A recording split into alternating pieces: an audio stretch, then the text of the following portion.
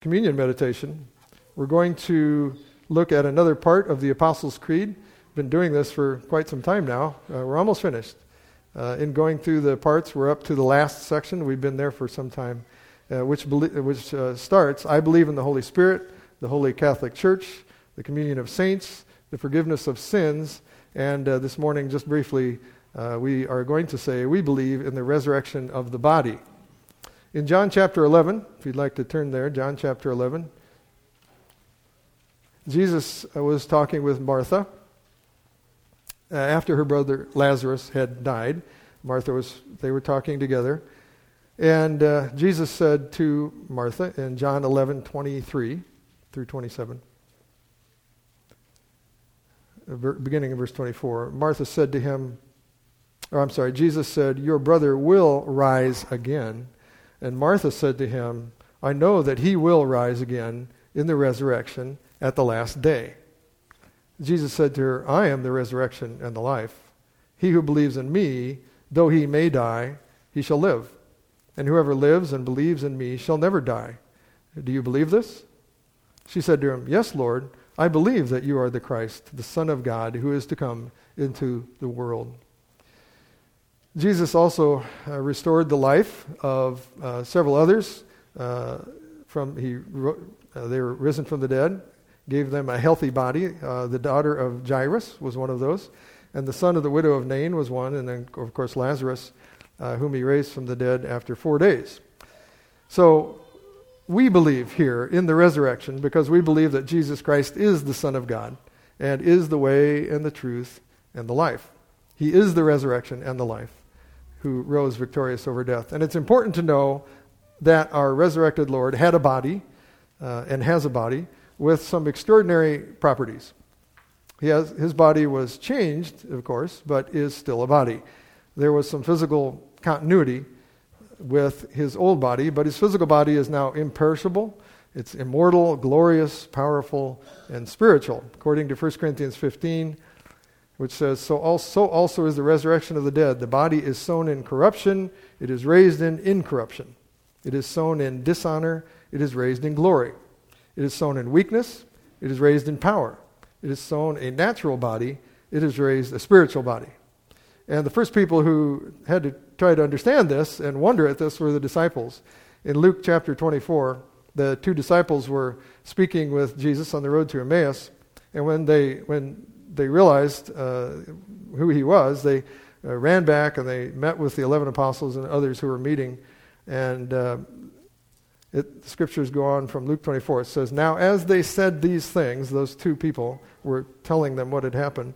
"Now as they said these things, Jesus himself stood in the midst of them and said to them, 'Peace to you.' But they were terrified and frightened and supposed they had seen a spirit. And he said to them, 'Why are you troubled? And why do doubts arise in your hearts?'" Can you imagine their situation? Would you have had doubts? Is this the real Jesus? Jesus I knew just several days ago? And Jesus said, "Behold my hands and my feet, that it is I myself. Handle me and see, for a spirit does not have flesh and bones, as you see I have." And when he had said this, he showed them his hands and his feet. But while they still did not believe for joy and marveled, he said to them, "Have you any food here?" So they gave him a piece of broiled fish and some honeycomb, and he took it and ate it in their presence. And the joy and the confidence that we have, brothers and sisters, because of this, is that we will have redeemed bodies, raised immortal and imperishable, freed from the decay that affects the physical world we live in. The Lord has made this possible, as shown in his own resurrection, with a body that transcends the limits of space and time. And this also teaches us that we must value the physical world and care for it, and for our own bodies. The resurrection of the body is evidence that God cares about our bodies, and we are to be growing as better stewards of them. And so when we come to the table of the Lord each week, we hear the words of the Lord that the Lord gave on the night that he was betrayed when he instituted this ceremony. He said, "Take, eat, this is my body, which is broken for you. Do this in remembrance of me." So we remember his real physical body was broken and beaten and broken for us, and that's why we break the bread. And he took the cup after supper, saying, "This cup is the new covenant in my blood. Do this as often as you drink it in remembrance of me." And so we are remembering that his blood was shed for us, which the blood which gives life to our mortal bodies. And then Paul, under inspiration, said this in that same passage: "For as often as you eat this bread and drink this cup, you proclaim the Lord's death till he comes."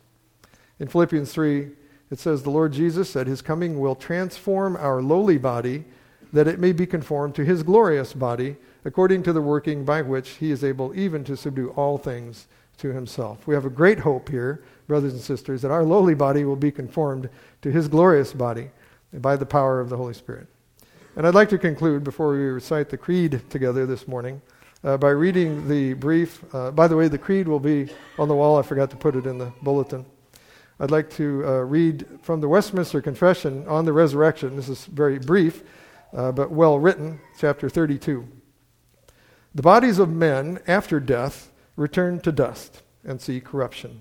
But their souls, which neither die nor sleep, have an immortal subsistence, immediately return to God who gave them. The souls of the righteous, being then made perfect in holiness, are received into the highest heavens, where they behold the face of God in light and glory, waiting for the full redemption of their bodies. And the souls of the wicked are cast into hell, where they remain in torments and utter darkness, reserved to the judgment of the great day. Beside these two places, for souls separated from their bodies, the Scripture acknowledges none." There are no other. There's only two. "At the last day," it goes on, "at the last day, such as are found alive shall not die, but be changed, and all the dead shall be raised up with the self-same bodies, and none other, although with different qualities, which shall be united again to their souls forever. The bodies of the unjust shall, by the power of Christ, be raised to dishonor, the bodies of the just, by his Spirit, unto honor, and be made conformable to his own glorious body." So, as we say the Apostles' Creed together this morning, and then come to the communion table of the Lord, we are declaring that we believe in the resurrection of the body through Jesus Christ our Lord. And so let's remember the hope of our resurrection in the bodily resurrection of our Lord and the hope of our resurrected body. So brothers and sisters, let's declare what we believe together. "I believe in God, the Father Almighty, maker of heaven and earth, and in Jesus Christ, his only Son, our Lord, who was conceived by the Holy Spirit, born of the Virgin Mary, suffered under Pontius Pilate, was crucified, dead, and buried. He descended into Hades. The third day he rose again from the dead. He ascended into heaven and sits at the right hand of God the Father Almighty. From there he shall come to judge the living and the dead. I believe in the Holy Spirit, the Holy Catholic Church, the communion of saints, the forgiveness of sins, the resurrection of the body, and the life everlasting." Amen. Let's pray. Father, Son, and Holy Spirit, we rejoice that we are redeemed by the blood of the Lamb, and also that we will be able to rejoice someday in our redeemed and glorified bodies, all because of the resurrection power of our Lord Jesus Christ. And Lord, we worship you as the resurrection and the life today, and as we partake of this means of grace, Lord, work in us to rejoice and give thanks and praise to the one who defeated death, for we ask this in the name of Jesus Christ, our Redeemer. Amen.